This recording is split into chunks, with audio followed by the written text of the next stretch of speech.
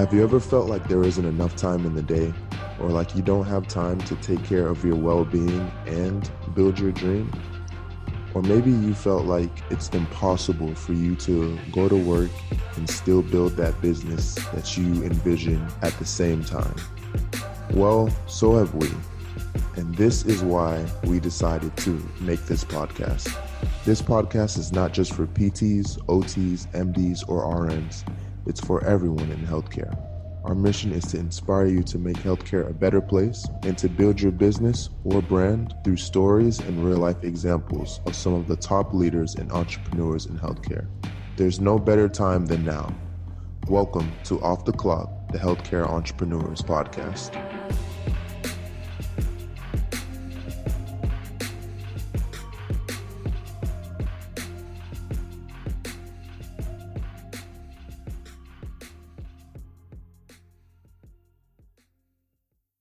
And we're live. Welcome to another edition of Off the Clock, the Healthcare Entrepreneurs Podcast. As always, guys, I'm your co-host, Mr. Carl Bourne Jr., and I'm joined by my main man, Mr. Paul Ching. Paul, say what's up to the people. What's up, people? Notice I kept that short today. I'm just going to say what's up. We go through this thing, Danielle, where people say he talks too much, so he's been getting better. So right. Shout out to my... I'm trying. You got haters out here. For some reason, I talk too much at the... You know what? It's all right, bro. It's our show. It's okay. It's okay. You talk. It's our show. You're going to do nothing? Anyway. So, guys, you know we love bringing you all special guests to drop some gems for you. This week is no different. This week we are joined by a phenomenal physical therapist, Dr. Danielle McInnes. Doc, what's going on? How you feeling? Feeling good. Thank you guys for having me on the show. Super excited to jam with you guys. 100%. Thank you. So, we like to be respectful of your time, so we always start our show off like this. Why PT?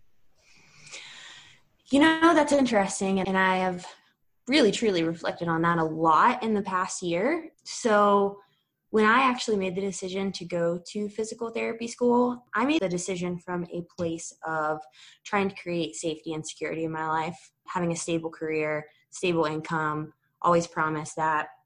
And as I went through physical therapy school, I started to realize like some of this doesn't really mesh with my value system. And I just started to see kind of what the industry was kind of about in some of my clinic rotations. I started to notice, what they call kind of quote unquote client mills or patient mills, where it's just you're seeing, five patients an hour. And I'm like, this isn't patient care. This isn't what I signed up for. And so I started to develop this kind of adversarial relationship with the field as I was like finishing up school, and it really put me in a place of confusion. And then it was when I was, walking across the stage and getting my doctorate, and I just didn't feel lit up. I didn't feel fulfilled. I was like, this is a universal sign that maybe I need to do something different. And so when I graduated physical therapy school, I chose not to go into traditional practice. And a lot of people were like, that's crazy. Why would you do that? You need experience. You need to learn from mentors. And it's like, well, I think I'm going to create my own thing. And so as I was going through physical therapy school, I was building a strength and conditioning company with one of my friends. And so that kind of, we split ways at the end of physical therapy school. And so I was basically like fresh slate. So I started my business Alpha Femme right out of physical therapy school. And in Alpha Femme, I address the more masculine side of the devotion to your practice, your physical body, and then the feminine side of your emotional body. And so I work with females to help them navigate those arenas. And so it's not your traditional physical therapy, but I think that I just wanted to work in a way that honored the person first. And I just didn't feel like the traditional model allowed me to do that. And it's interesting because I talked to like 5 of my classmates and they're all burnt out within a year of practice. And I'm like, cool. And they also kind of told me that what I'm doing is really inspiring to them because they're afraid that they can't pay off their student loans. Like, I don't have a secure job. I don't have a secure income. Like, I can't do that. And I'm like, if you're passionate enough, you totally can. And if you really care enough, you totally can. And I think it's like, I don't want to sound cocky, but it is people that inspire you that can show you that you can do things like that and kind of go in a different path. So that's kind of been my path thus far after graduating last year. I moved to Denver in January. And so I was like, okay, well, maybe I'll get some in-person experience, see what this is all about. And so I worked PRN at like a holistic physiology testing center where physical therapy is included. And so I've been kind of like dabbling with, putting my hands on people, but then COVID hit. So I'm like kind of taking that as a universal sign of like, well, maybe you're not supposed to be here.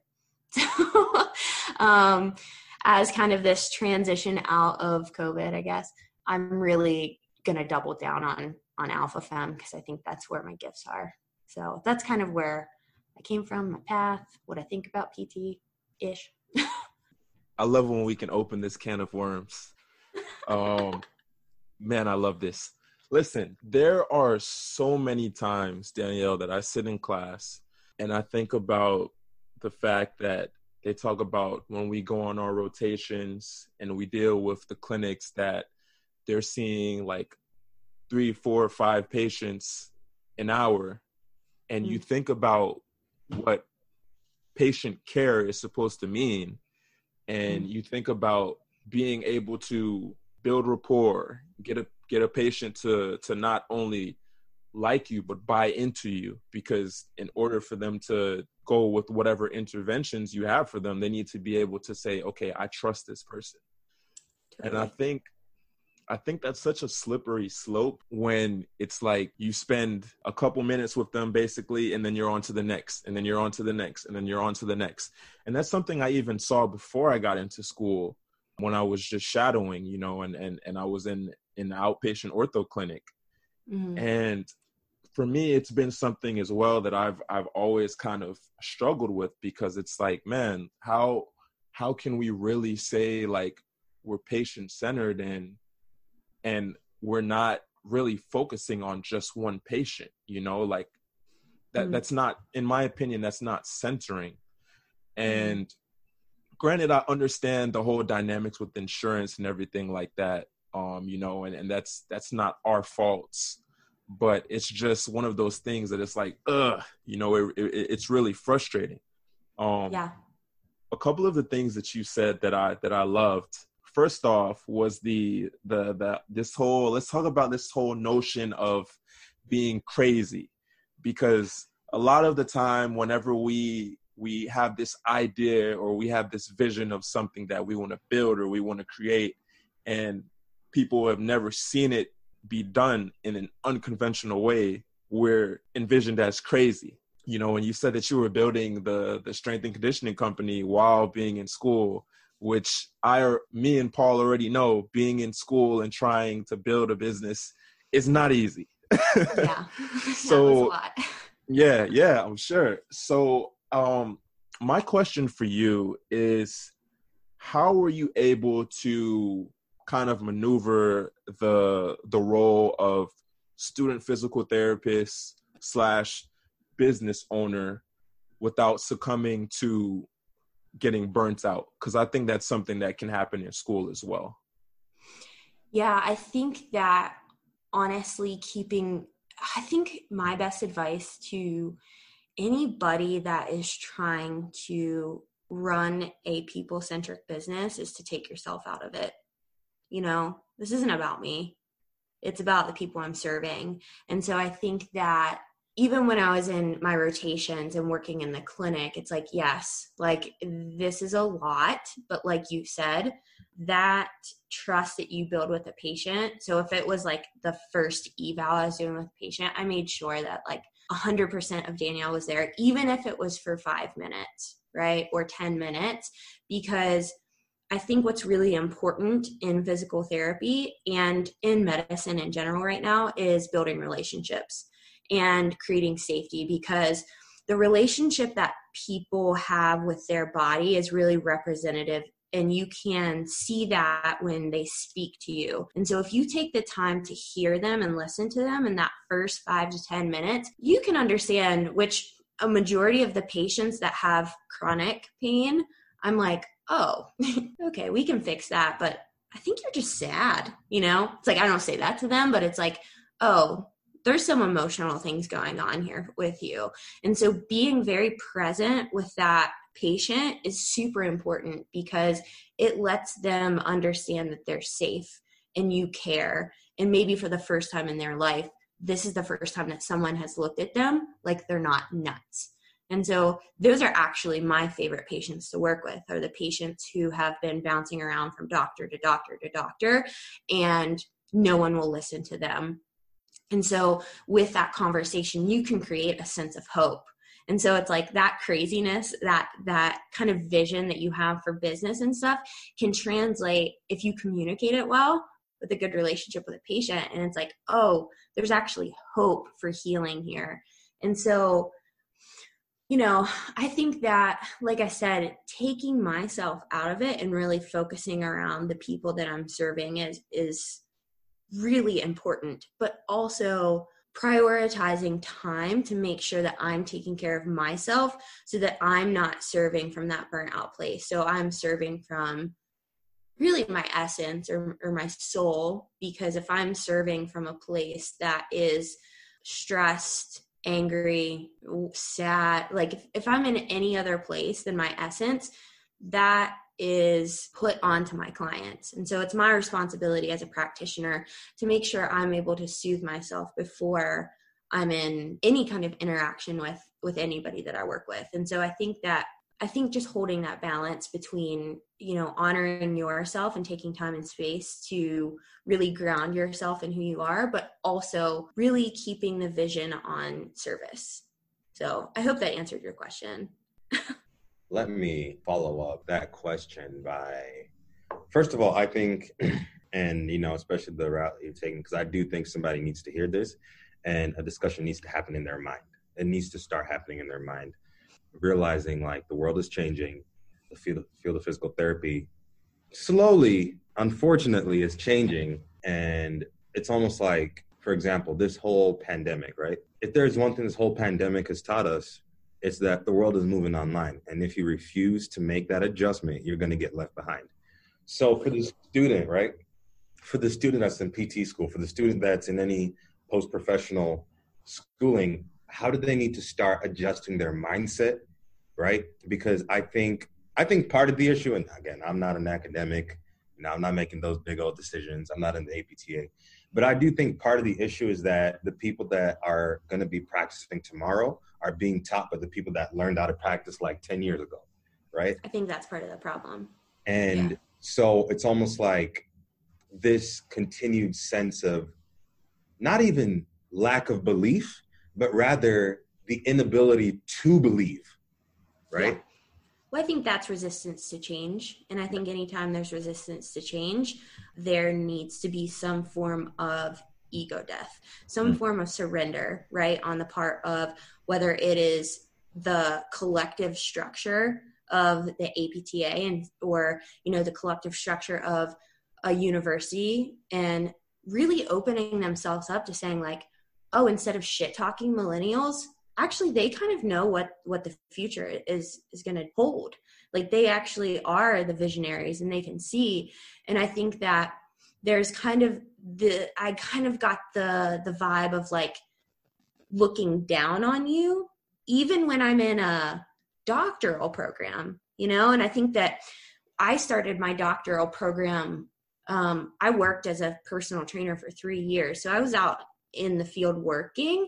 And so I went back, and to have professors talk down to me was really kind of disrespectful. And then after going through school for 3 years and going into a clinic rotation where, you know, people are they just cling so tightly to their belief systems that they don't think a student could actually, you know just as well as they do.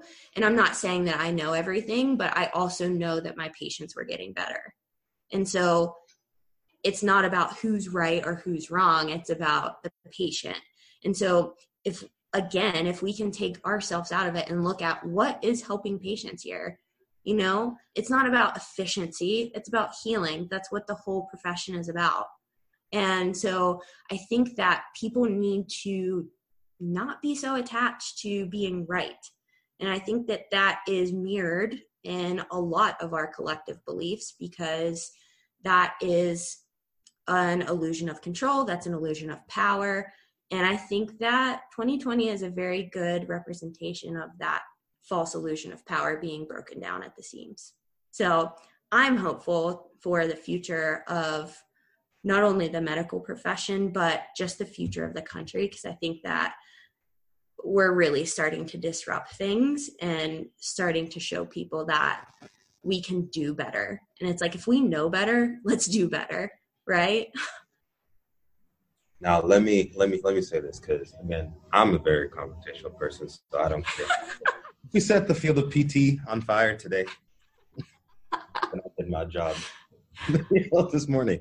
But I think, you know, something especially, you know, understanding that that's what's happening in 2020 is in fact like a representation of just how we're starting to see like the facade of what held everything together, that glue, right? Mm-hmm. And that, you know, people have the ability to make their own minds up, and people have the ability to decide just what they want their life to look like, and professional lives as well, right?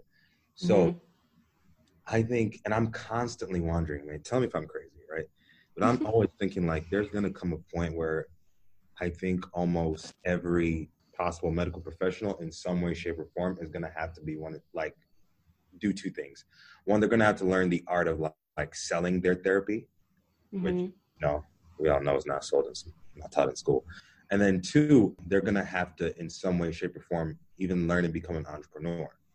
Right? So something that constantly bothers me is like, for example, you never hear of a dental student going to dentistry school and then saying, yeah, I'm going to go work. No, everybody's like, I'm going to dental school. I'm going to start my own clinic. I'm going to do my own thing.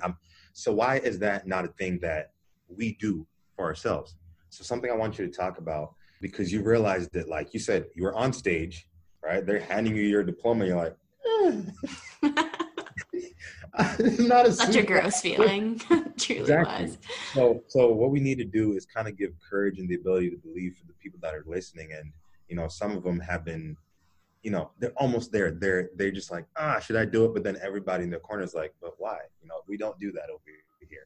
Right. So how are you going to talk to them and say, like, this is the courage you need to start building into yourself? And then two, how do they even need to start shifting their mindset while in school? Put themselves in a position to actually, when they're done, to get out there and do it. Because the thing that burns me, like one of my buddies, it kills me, like where he's about to finish this fall.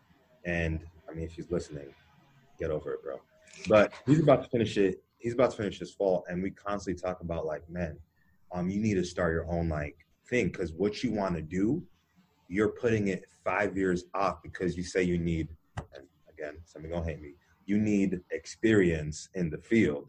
And so because you need experience, you're going to hold off what you actually want to do. And you're going to be miserable for the next half a decade. So how do people start building up that mentality where they can understand, even though they're learning these skills that are very important to the field of PT, but what do they need to shift up here and in here so that when they get out, they're not giving excuses. They're not saying, I need to do this, I need to do that first. Like, just get out there and do it. Good question. I want to preface this by saying that not one single part of me regrets going to physical therapy school. Even though I walked across the stage and didn't really feel a sense of fulfillment, I was put in situations, in relationships with different people during that time that I learned so much. So also, it's super important to keep patients safe. So what you're learning right now is so important. So I don't I want to preface by saying, like, yes, your education is important. But what I think paralyzes a lot of students is student loan debt. You know, I think that students see the amount of money that they paid to go to school and they're like, I have to become a prisoner until I pay this off, and then I can do what I want to do. And it's like, no. And I think that 2020 is an amazing representation. I've been saying this for a long time, but no one kind of believed me until now. But it's like, you know, student loans don't exist now. You don't even have to pay them till September, right? Like some pandemic pops up and then they're gone. And I'm like, why would you sacrifice your well-being and your life and your passions for a number that someone just made up and says that, well, you pay it now? And I'm like, well, no, you don't. Just kidding. I'm like, well, that's stupid. So that's one thing that I really, when I made the decision to kind of start my own thing, was really shifting my beliefs around debt and my beliefs around money. Because if I went off of the beliefs of my parents, it would have been debt is bad, pay off your debt, get security in your life, and then make a decision. But it's like, I'm not my parents. That's not my voice. My voice is something else. And so what I can do is reframe debt as seeds into whatever I'm sowing, right? And so I put a lot of seeds into my education and my personal development and my growth. And so that, to me, I think is going to pay off. And it has.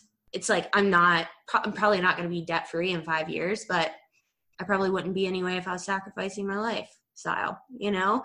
So it's like, it's about choosing what's really important to you. And so I would say reframing your relationship to debt and money would be really important. So kind of working around your money fears or issues. 2, I would say get really clear on your value systems. I think that that's a very important thing that people need to do before they set off on any kind of entrepreneurial journey. Because if you aren't clear on your values, you're going to look at somebody else's business and you're going to compare yourself to that, and you're going to put them on a pedestal, and you're never going to be good enough. But it's like what they value in their business might be completely different than what you value in yours. And so for me, so if you've been following me on Instagram for the past few years, like you probably have noticed a shift in my content where it was going from, I'm just going to give you free stuff all the time because that's what I was doing in therapy school and it was working for my old business. But that it didn't really match my value system. And so for me, it took a lot of work around those value systems to like really make sure that I was offering services that were really meaningful to me. Because if I'm living in somebody else's value system, it's always going to make me feel constricted or obligated, or, you know, the shoulds always exist. And it's like, it's suffocating. And that doesn't provide any intrinsic value to continue forth in your business. And so I think that if you're clear on your values, so mine is heart-centered service, relationships, environment, health and vitality. I think there's another one, but I can't remember. But those are my top 4. And so if I structure my life around those top 4 things and build a business that really helps me with those 4 things, so heart-centered service, putting the person first and putting the money second. Relationships, always really focus on communicating and listening and hearing. Environment, so not being constricted to a PT clinic is really important for my mental health and well-being. Being able to be flexible and travel and like do these different things, it's super important. And so those are just some examples of living within your value system. And so if you live within your value system, even though it's hard, you teach yourself to trust yourself. You know what I mean? You build this relationship with yourself that's like, oh, I actually can follow through on the things that I want and my desires. But giving yourself permission to do that is very hard for some people when they've always lived the life that their parents wanted them to live. And so I think that doing that inner work too is kind of some things that I teach people to do. But again, I hope that answered your question. So long-winded, I'm sorry. Wow. Seriously, that was mind-blowing right now. I kind of want to touch on something you said a little bit, because I think, first off, it's incredible how sometimes you can get the same message over and over, and you just have to hear it in a different way for it to actually resonate. And the reason I say that is because me and Paul are actually part of a mastermind group. And we had a training yesterday just for personal development.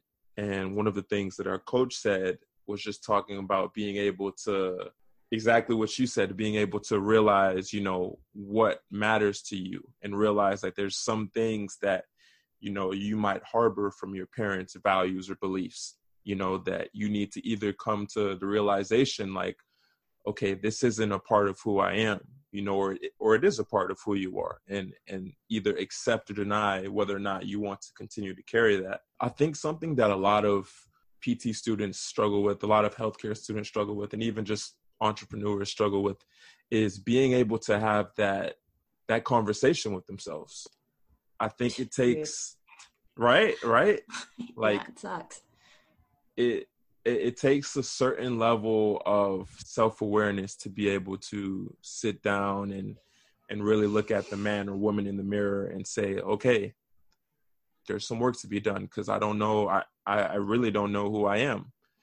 And I think that when you're trying to build something and you're trying to create something, it's very easy for you to get like this, I call it shiny object syndrome, where you can have something nice in front of you, like your plan, your business, like it looks good. Like for you, it could be like Alpha Femme, like this is it, this is mine, but then someone comes along and they're like, hey, Danielle, we want to make you the director of our clinic.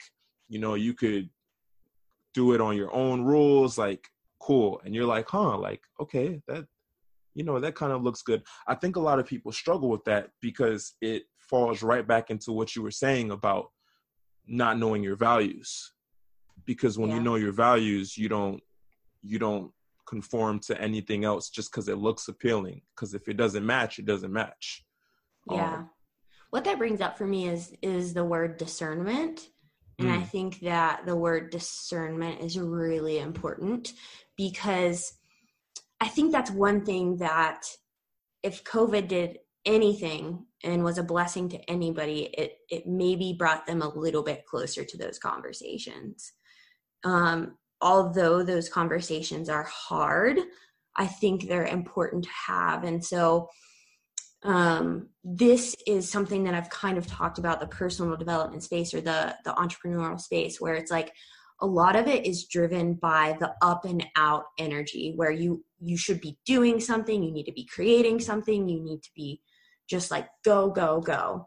And it's like in that, amazing. But also in that you can get the shadow side of that, or the dark side of that, where it's like too much growth too fast, and then you forget who you are. And it's like, okay, so what has COVID allowed us to do? It's allowed us to sit and have those uncomfortable conversations with ourselves. And I think that that's what, within my business in particular, bringing in that feminine energy and staying grounded in who you are, because when you're grounded in who you are, you can have all the chaos that life brings, but you know who you are. And when you know who you are, you can discern between what's right for you and what's not, what's a yes and what's a no, and be very clear on that, and set boundaries around the people you surround yourself with and the conversations that you have. And I think that that's the gift of going inwards before you go outwards. And I think we're so focused on the outwards and making ourselves look a certain way. And it's like, if you drop that need to be anything but yourself, you allow yourself to be much more powerful. And I think that if we jump to the doing and trying to get money and success, that gives us that false sense of control or that false sense of power, right? But it's like, no, what power is, it is you knowing who you are. And then starting with yourself and then working outwards, because then you're not projecting your insecurities or your need for validation or your need to seek money onto other people or manipulate patients or try to treat 5 patients in an hour. It's like, no, that doesn't work.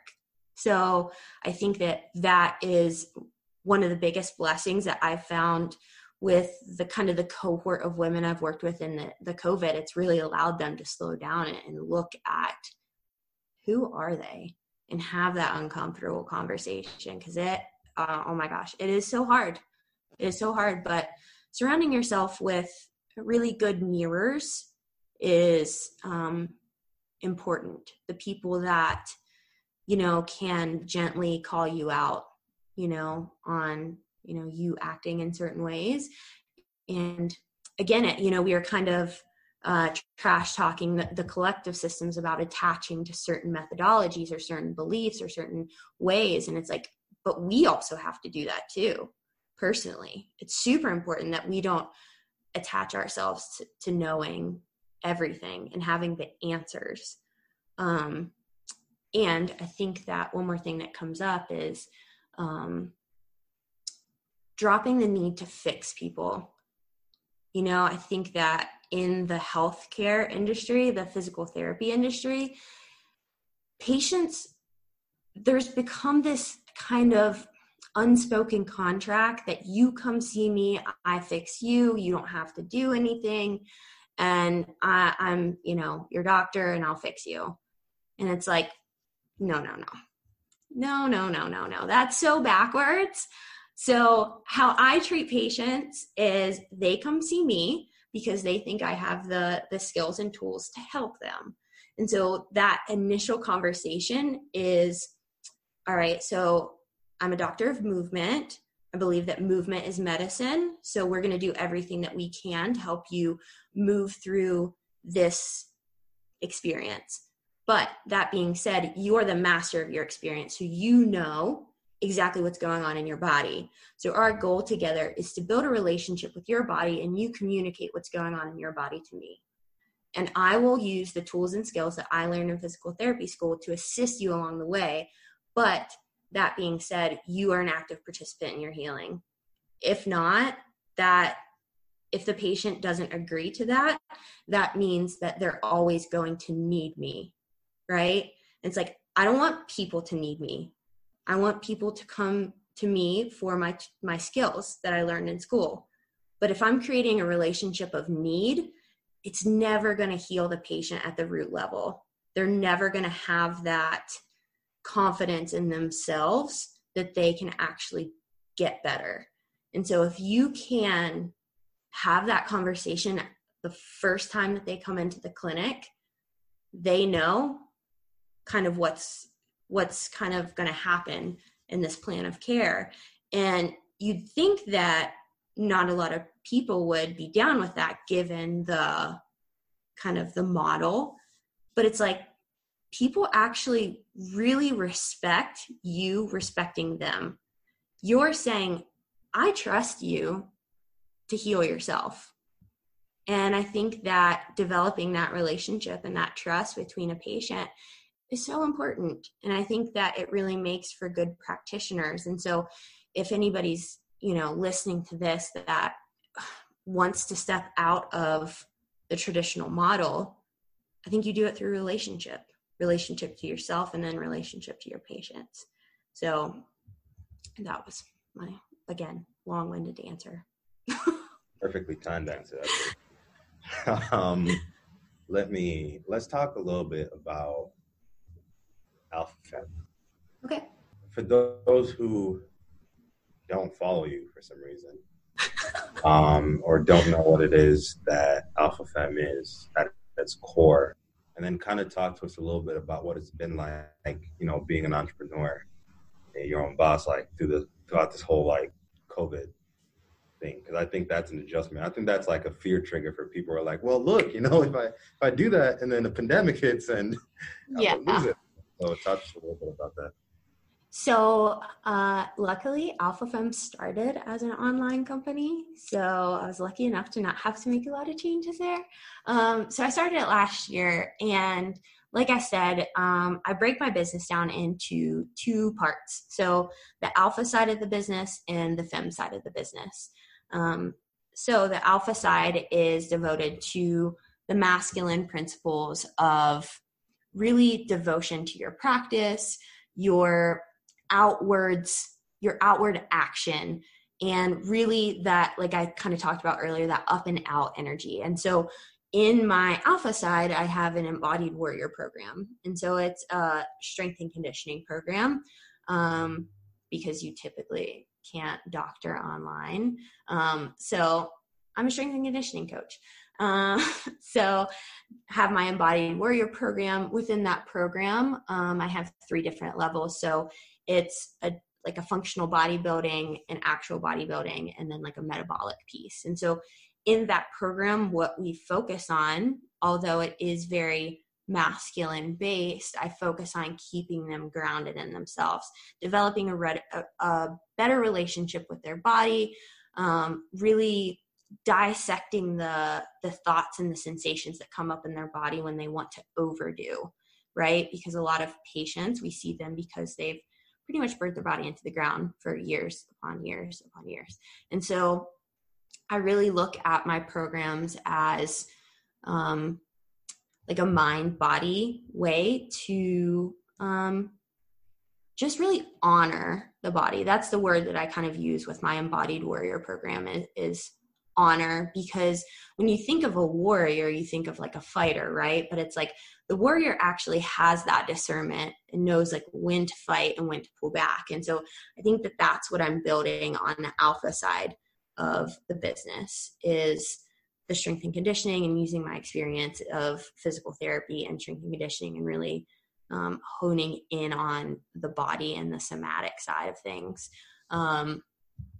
All of my people get like a performance care ebook. So it's kind of like my quick go-to exercises for rehab. If anything pops up, they can contact me. So that's the good part about having the physical therapy background is, I can help them continue to move even if they are experiencing some form of pain or discomfort. And typically, it depends on what setting you work in physical therapy, but typically patients need movement. They don't need rest most of the time. So allowing people to see that you can still move through your pain is really empowering as well. So that is the alpha side of the business. The fem side, I have my Born to Heal course. And so it's a 12-week deep dive into really self-compassion and figuring out who you are at your core and at your essence.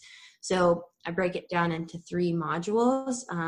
So it's name, connect, choose. The first 6 weeks are all about like naming your relationship to different parts of yourself, your relationship to love, your relationship to psychological resistance, fear, all of those different things. So we build awareness around your body too. So a lot of that fear that comes up, you should be able to feel it in your body. So paying attention to those things. And then we connect to it. And so that's the integration piece of the Born to Heal course, is taking a few weeks to really dive into self-compassion, forgiveness, boundaries, grace, a lot of things that people, the personal development space focuses on this awareness piece, right? But it focuses on it from a top-down approach. And so I don't know if you guys learned that from the nervous system, but, if you are a very rational-brained person, you always think about what's going on, right? And it's like, well, what's my relationship to this? And it's like, in a hyper-masculine society, we can get very caught in overthinking, right? And get caught in our heads. And so the way that we can work on that is go from the bottom up. And so using these things that we learn in PT school about the nervous system, about our animal brain, our limbic system, our emotional system, and then relating that to our cognitive system. And so building that bridge from what your body is telling you, because I think that your body is very wise, and then actually deciding where to move. And so that's where the third part of the course comes in, is the choose modules, where it's like, what's your truth? How are you moving towards your truth? And what are your value systems? How are you going to act in a way that reflects your value systems? So really using every part of the nervous system in that Born to Heal course to like take a deep dive into yourself. So that is kind of Alpha Femme in a nutshell.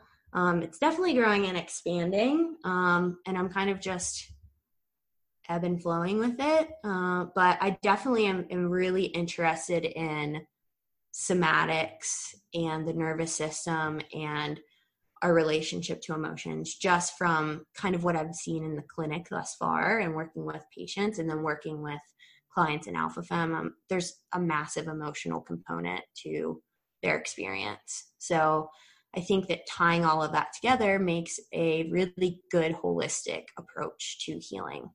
So that's Alpha Femme. But it's taken a bit to kind of get it to that place. It's kind of been like piecing, like taking pieces out and like putting pieces in, and just really kind of like, I don't know, molding it as I go. I'm so glad that you added that last little part, because that's a perfect segue into my question. So, you know, obviously we know you have a platform, you know, that you are in a position to be able to influence many people. And I think what can kind of happen is a lot of people, when they're from the out, and you said this earlier, we have to go in and then out, but a lot of people, they look at things from the outside. And so just from an outside perspective, it's very easy to look at your platform and be like, wow, like she has it all. She has everything. She looks happy. She's fit. She's like a total lady boss. Like she has it all, you know? And I think what kind of happens is people, they gravitate towards that, and they kind of sometimes forget at the end of the day, you're still human. And because you're human, you still have your shortcomings, you know, you still had your battles with trying to build Alpha Femme. And so totally.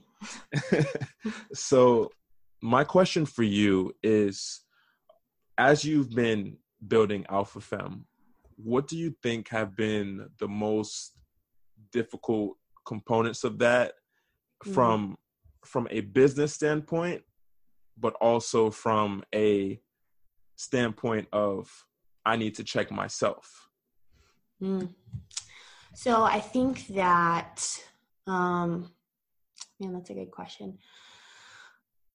I think from a business standpoint, actually having, you know, the humanity or humility to say, I don't know what the heck I'm doing. You know, like, I really don't know what I'm doing. I don't have a business background. I helped build a business during physical therapy school that ended up being pretty dang successful. And I was really proud of that, but I didn't know what I was doing then either. So I'm just really placing building blocks on those previous experiences. So business-wise, don't know what I'm doing, but I'm also to the point now where it's like, please stop thinking that you can do it alone and ask for help. So just really being able to like reach out to people and connect with people and learn. And so that's something that I've really had to do over the past year, is to just say, I need help, you know, investing in a business mentor, investing in myself personally, like all of these different things, like I need help. So business-wise, I think that's that. From the Instagram platform, massively blessed that I have grown the platform to what it has been, but also don't know what I'm doing there either. You know, I truly don't know anything about marketing on Instagram. I don't know anything about algorithms. I don't know. I'm just really trying to let people know where I am in my human experience. And so I look back on when I was building my last business, and there's things that I did in that business that were not me. And I look back at them and I have to like really have grace for myself and say like, you're doing the best that you could, right? And with the mindset that I had at the time. And I think that caused a lot of internal resistance as I started to give myself permission to do my thing. And so with that, I had to have multiple ego deaths and say like, this isn't about the likes. You know, as much as I've always been about the people, there's something about running your business online that it's like, well, you kind of have to get your message out there. So it's like, how do you balance the two? And, you know, I'm still on that quest. Can heart-centered service exist in this type of society? And it's like, I don't know. I truly don't know the answer to that, but I'm not going to not be me anymore. And I'm not going to be the influencer that is feeding you absolute bullshit. Like that is not a non-negotiable. So anybody that comes to my page is getting 100% Danielle, and that is good me, bad me. There's IGTVs of me on there, like talking through like experiences that I've had. There's an IGTV on there about people putting me on this pedestal on Instagram. And I'm like, take me off this perfection pedestal that you've put me on, because I'm a human and I'm not perfect. And the things that people do say can be very hurtful. And I don't think that they realize it because it's through a screen. And I think that what I'm trying to do is not use my Instagram platform as a funnel to me. I want to use it as a mirror back to you, where it's like, how are you existing in your life? You know, look at what she's doing, but how am I doing it? And I think that is really confronting to people, you know, and some people don't like that. But, you know, like my business mentor told me, you know, it's like when people are seeing the world through like really tiny human eyes, they're not going to see the perspective that you have. And you can't expect them to. And you can't expect you out of other people. And so it's like, you have to do you and let the world adjust, truly. And so I think that's been really confronting to me, just as much as it's been confronting to the people that I serve. But it's also attracted the type of people that I want to work with too, is the people that are willing, and they're willing to open themselves up to where they can grow and expand. And I don't want to work with a person that's completely resistant to growth. You know, that's not my person. There's tons of humans out there that are, you know, doing that. So go follow them. You know, if you want the free exercises and you want the quick fix, go follow somebody else, but that's not coming from my page, you know? And I think that was hard because I saw a massive drop in the growth, because I was growing so much and it was like, Jesus. And it's like, I don't want to do that. Like, that's not me, you know? And it's like, no matter what you say, some people are just not going to like it. Right. And so over the past few weeks with all of these just really oppressive things that have been happening in America, like, I'm like, man, this is where people need to really dive inwards and have a mirror presented back to them, right? And they really need to look at how they feel about certain things and how I feel about certain things. I've had like 300 people unfollow me in the last 2 days. And it's like, yeah, cool. Bye. You know? So it's like, I think you have to be okay with not serving every person. And that's kind of the thing I've had with physical therapy too, right? There's tons of people, tons of amazing physical therapists out there that would work perfect in an outpatient setting. Amazing. They work well. It fits well within their value system. It makes them feel good inside. Perfect. Let them do that. But if that doesn't work for you, you have to be okay with other people serving in that role. Like, you can't do it all. And so I think that was something that I had to like kind of let that part of me die, is like, there's amazing physical therapists out there, but I'm going to do it different. So, yeah. Wow. You got me fired up. Like, oh my goodness. Okay. Focus, Paul. I think, oh my goodness, I think it'd be like irresponsible of me if I didn't just hit that point again. In that, I think, like Carl mentioned, like when we had our personal development coaching call yesterday, where I asked a question about conflict, right? And the reason I asked the question about conflict is, as I've been trying to grow as a human in my personal relationships, my business relationships, and my friendships, even with this whole situation, like I've had friends that I've just been like, bro, like delete my number. Just because I'm like, the inability of you to just understand what's happening at a core, and then like have those mirrors back to like, just ask yourself, why is it you believe what you believe, you think the way you think, or you want things to be the way you want them to be? But even on a grander scale, to just say that, like, understanding that you can't be superhuman for everything. I think as a business owner, I've learned that lesson at a very expensive rate at first. But just, I think even like as business owners, something that people probably frown upon, having like virtual assistants, right?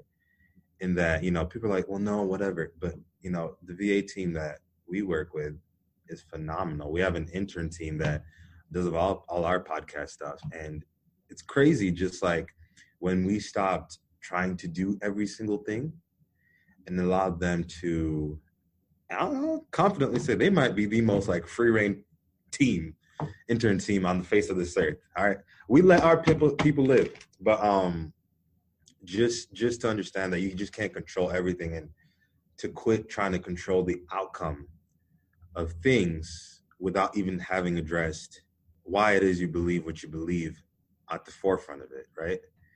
And so I think as students, I think as professionals, I think as humans, I think even though, like, for me, like as a Black man, I think just at a certain point, right? And for me on a personal level, so let me say this, right? So for me at a personal level, with everything that's going on right now, people are gonna like persecute me for saying this, but I've almost gotten to the point where I'm like, I'm kind of tired of getting constant like text messages and Facebook messages, like where people are like, I get what you're going through and I empathize. For me, that's great and all, but I'm also like, I'd rather you use this moment as a time to kind of reflect and ask yourself, because it's always been like this my whole life, right? So ask yourself, like, why is it that now is the time? I'm really glad that you brought that up, honestly, because it's something that I'm a very, I reflect on my behavior a lot and my thoughts a lot. Like, I'm a very, I don't know, deep human, I suppose. Like, I don't want surface level bullshit, right? And so for me, this past few weeks has been very confronting, because something that I noticed is interesting. It's like, it comes back to that kind of energy of society where it's like, let's do something, right? And so I saw a lot of white people just like posting and reposting and reposting. I'm like, are you taking any of that in? Are you really listening right now? Are you really reflecting on what your experience is right now? And so I think that when we are so caught up in the overdoing and the shoulds, because of guilt or shame or different experiences, we don't give ourselves the chance to develop what's ours and what's the collective kind of oppressive narrative. And it's like, I understand that I come from a race that was like extremely oppressive, but now I know I don't have to hold that as guilt or as shame. And I can use my voice to stand and unite people because this is a human thing, you know? And I think that taking the time and space to not fall back into that collective narrative and really discerning what's mine and what's the past, because I feel like that shit has been going on for generations and generations, and it's in DNA, you know? And it's like, if you don't consciously take the time to discern what's yours and what somebody else's, you'll never know. And it's always going to be this surface level whatever. And that's not how you transcend oppression, hate, collective rage, you know? Like, that shit comes, you have to go deep. And so I would encourage anybody out there to, whatever they're doing, do it from a place of intention. My God, please. Like that. Jeez. It makes me so fired up. And it's like, no, we will never understand, but at least we can figure out, like I said, if you want to change the world, work with yourself and work outwards. You can't do it by just changing the world. It's never going to work because you're still flawed and the system is still going to be flawed. So that's kind of my thoughts on that. I definitely agree with that. Like, especially because, you know, that brings me back to, and I think, you know, this even relates to like just how we are as professionals, right? Where I do notice, like, every time I get a message, I'm like, man, this just seems like a reactionary thing. Like, you just feel bad, so you just sending me a message. That person can't sit with the discomfort of how they feel, and so they project it onto you. Exactly. And that, you know, it brings it back to that conflict conversation where, like, when I asked a conversation about conflict, she did say that. She was like, for some reason, when it comes to conflict, dealing with it, we try to take ownership of an issue that has nothing, like, or we didn't create, but instead of doing something about it or reflecting over it, we try to automatically reactively be like, boom, here's this. Yeah. Right? And, you know, just going back, and Carl, you got to chime in here, bro. But it in. He's inflecting. No, he's inflecting. But, like, you know, just going back to, like, just taking the time to just understand who you are, your values. You know, throughout this entire episode, one thing that has stood out to me has been just the fact that you are very solid in who you are. And because you understand who you are, you're not willing to cross lines that don't fit in with who you are, right? I'll give the example of, like, bless my mother. She's in, like, PT right now. So she's going to a PT right now. And, you know, I think the first couple of days I was kind of stuck in, like, no, you need to listen to your PT just because you're a medical professional, whatever. But, you know, over and over, her message has been like, my therapist is not paying attention to me because even though they say I need to do this, this, and that, I know the thing that helps my knee is by getting outside and walking because I'm a walker.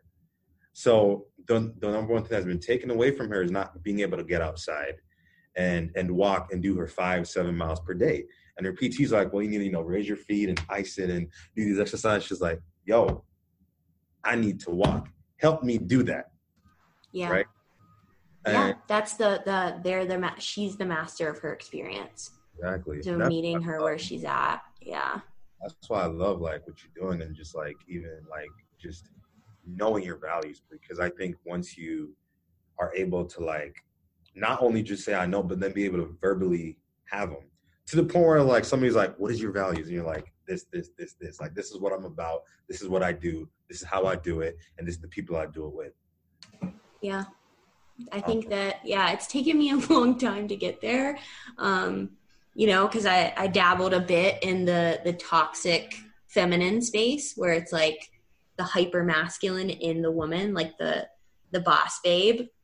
Not a good place to be. You know, there's some repercussions of that.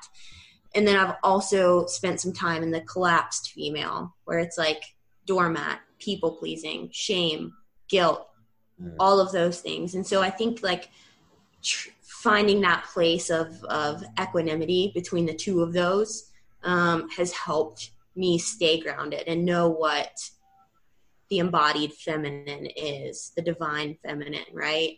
And really just, I don't know, I think that like when I act or speak, I try to connect with something higher than myself. And like I said, taking myself out of it and saying like, all right, like if I'm doing a podcast or doing an IGTV, it's like, all right, so intro, 5 points, outro, let God take the rest. You know, like it's like really trusting that I don't know what's best, but I'm held, you know, it'll be good. So because Paul wanted me to speak now, he has this thing where he'll like go off on his rant and I'm like letting him do his thing. And he's like, Carl, pitch in here. And I'm like, bro, I'm not going to interrupt you. Like, but team player. That's all I want. You're always a team player, my bro. You're always a team player. So I think, and me and Paul had this discussion too. I can't remember what day it was this week. We talk every day, but during one of our conversations, he brought that to my attention, and he, said that he felt annoyed at the fact that people were all flooding him, with these comments and stuff like that. And I understood where he was coming from, because for us, it's like, okay, we're getting these messages. Why now, 2020, you're just now understanding that this is a real issue? Like, why did it have to get to this point to where you were finally awakened, or you're finally able to see what's going on? I had a Voxer message that I listened to earlier today that was from a couple days ago. And the person was saying, like, I'm awake now. I'm sorry, yada, yada, yada. And for me, the way that I feel about it, I feel the same way Paul feels. But at the same time, I think for me, it's also, I'm grateful that your eyes are at least open. I'm sad that it had to be this late, but I'm at least grateful that you can, at least you see now. Because I think the other thing is, a lot of people, we come from different backgrounds, and when you're in a background, when you're in a state of mind where everything is just good and everything is like, you're sheltered, you don't get to see that. You don't get to live a life like that, where every day is not something where you have to worry about making it through the day, or being criticized or judged, or not given the same equality just because of the pigment of your skin. I think it's very easy for people to just go on with their lives. And I read something last night that was from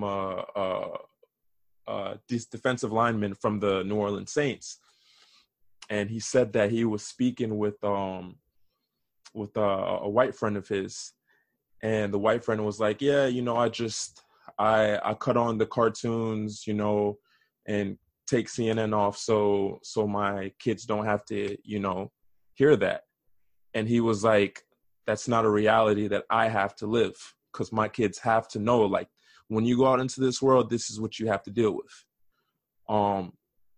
And so for me, I 100% agree with Paul that you should be focusing your energy on actually being out there and trying to make change and trying to open other people's eyes. But at the same time, I'm grateful that you at least are willing to say, I was wrong, I was blind, but now I see, and now I'm willing to be with you. Not that I wasn't with you before, but I just didn't know, Totally. I think that really brings up like the both and, right? It's where you can be pissed and hopeful for more, right? It's like you can hold a big range of emotions. It's like we don't have to attach ourselves to just the anger, because the anger is there for sure, right? But it's like if we just I don't know, cannonball into the anger and live there, I don't think that hate transcends hate. I think that love transcends hate, and being able to hold both of those and navigate both of those with grace. And so something that I kind of put out on my Instagram, which I think was triggering for some people, was that I didn't realize what a privilege I had to actually create that safety within myself. Not a lot of people have that, right? And so when shit gets hard for me, deep down though in my cells, I know that I'm safe, and not a lot of people do. And so how dare I take that privilege and keep it to myself? You know, like my job is to teach other people how to navigate their emotional state so that they're not projecting hate, you know, and so they're not living in this fear and this pain and this anger. And it's like, that's what I feel like God, spirit, whatever has told me to do right now, you know? And it's like, if I just listen to the one side of it where it's like guilt and sadness, that doesn't move at anything, you know? But it's like, if I can hold all of these different things and still be in love, that's not bypassing the hate that exists. You know, that love and light bullshit that exists, that's not real. That's not reality. And whoever says that is sadly mistaken. And so if we can actually acknowledge the evil within all of us, we can look at different parts of emotions and understand and come from a place of humility. And we can use our anger in a very productive way and not a toxic way, but also not judge other people for the way that they're behaving, because they're doing the best that they can. Holy shit. So that's what I think about it. I'm just like taking a moment to just reflect. So, and this is just me wrapping my side of the questions up, because we've been going for a while. But, you know, if you were to go back to the start of PT school, so was that like 3 years ago, right? And you had to tell yourself something, right? You got to give yourself some sort of pep talk to end up where you are today. Because I think now, all right, let me say it like this, right? So with all the people that have been reaching out to me, I appreciate y'all. Thank y'all, because I know like 99% of you guys do listen to this podcast. I appreciate it. But I think the more important part becomes the fact that you ain't got to tell me you stand with me. You need to tell your friends and your people and your community, you know, because the truth of the matter is, like, and I'm sure I'm not speaking for all people of color and oppressed, but like there comes a day where you like realize that a lot of people cannot struggle with you. They can only struggle for you. And because of that reality that we live in, right? I think like one of the hardest conversations, and I don't know why it's in my head. My best friend, he's about to have a son, and his wife is white, and he looks like me. And, you know, she posted something the other day that like kind of broke my heart, where she's going to almost have even more privilege than her own child, where she's going to get the benefit of the doubt in scenarios where her own kid won't receive those things, right? Mm-hmm. And I can't even imagine, like, as a mom, what that even has to remotely feel like.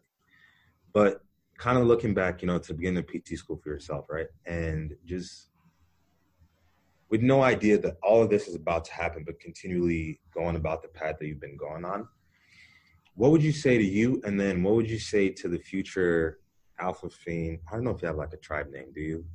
No. I don't have a good hashtag, dang it. Right? Gotta get one for you. But, you know, looking just to like the people that you serve in your community, right? Because you said, like, you know, I saw when you put up that video, and we watched it, and I was like, okay, I get it. You know, I understand what she's saying. And I read some of the comments, and some people were just like, not receiving the message and completely missing the point. But understanding that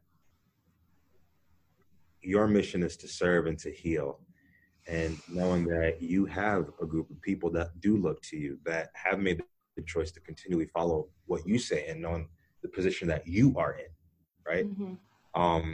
Just, I mean, I ain't got as many followers as you do. I think like 700 people made the decision to listen to my words.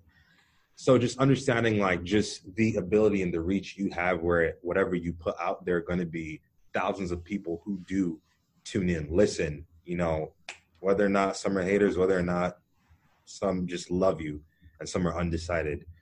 What would you say to yourself back, like as you're kind of going through PT school, to see not even how you can make the world a better place, but how you can improve yourself? Because I think somebody that's listening to this, especially in the medical profession, we do not have the ability to just want to go and pick and choose, because you're going to run into people, you're going to serve people, you're going to have patients that they're there with one thing and one thing only. They want to get better. And if you're not at a place where you can serve them to achieve that goal that they have, because of preconceived notions, unawareness, inability to self-assess, whatever it may be, what would you tell yourself? And so for the people that are listening that are in the same shoes, so you can be like, okay, no matter what, I have the values, I have things that I'm going to stick to, but this is what I'm going to do to ensure that my message, my walk, my very existence is a reflection of the world that I want to build, that's inclusive of everybody, but also on top of that, it reflects like that openness that, like this is who I am, and deal with it. Yeah, that's a good question. I think that like 2 or 3 things come to mind. I would say the first thing is, if I was 2016 Danielle, I would say keep your eyes open.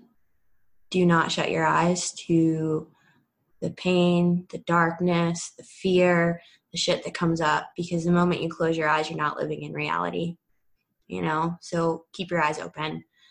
That's one thing I would advise anybody going on a journey towards, service to do, is keep your eyes open to every part of it, not just the good parts. The second thing I would say is, honor the responsibility that you've been given, like you have been given this platform. And so I take that as a blessing, truly. And I think hard about the words that I'm saying to people. I don't just spurt what comes to me. Like I think about it, and I think that's my responsibility as a leader.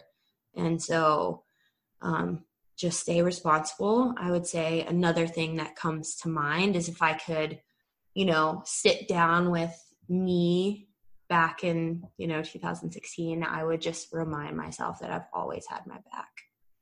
I've always had my back. I've never let myself go.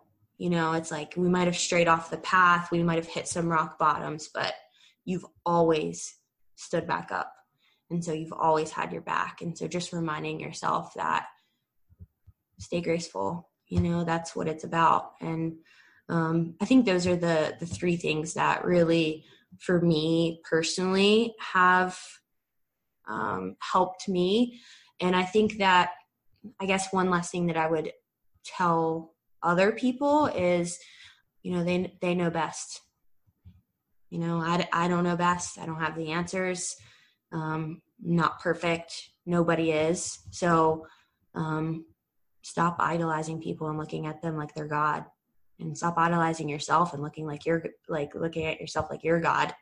Like no one's perfect, and letting everybody just figure it out, So that would be my my answer to that. I think, first off, okay, Paul, you were right. She's amazing. I will be hitting that follow button as soon as we're done. No, but I think for one of the most fulfilling things, I think for me and Paul, at least I can say from my standpoint, because I don't like to always speak for you, partner. For us being able to build this podcast, being able to create this, it's something that has allowed us to be in the realm with people that bring value, people that bring value not only to us, but bring value to other people. It's always incredible to me when I'm just studying or working on something and I check my phone and I have a text about someone saying how amazing a guest was from an episode that was recorded like 2-3 months ago, you know? And I think that it's just allowed us when we first decided that we were going to do a podcast, me and Paul met 2 years ago at a conference. And shortly after that is when we decided to just start a podcast. The first one, and I don't know if we've ever really like gone into this on air, Paul, but the first one was called Road to Redemption. I have a friend of mine who is an up and coming artist out in Dallas, Texas. And we brought him on the first episode and we were like, yo, this is it. And then we went into the Apple Podcast and realized there were a bunch of different Road to Redemption podcasts. And we didn't feel like we would really stand out. And even when we put the episode out, it didn't get cleared with Apple. So it was an L we had to take. When we decided to start our second podcast, which ran from January of last year until December of last year, it was called Rooted Deep.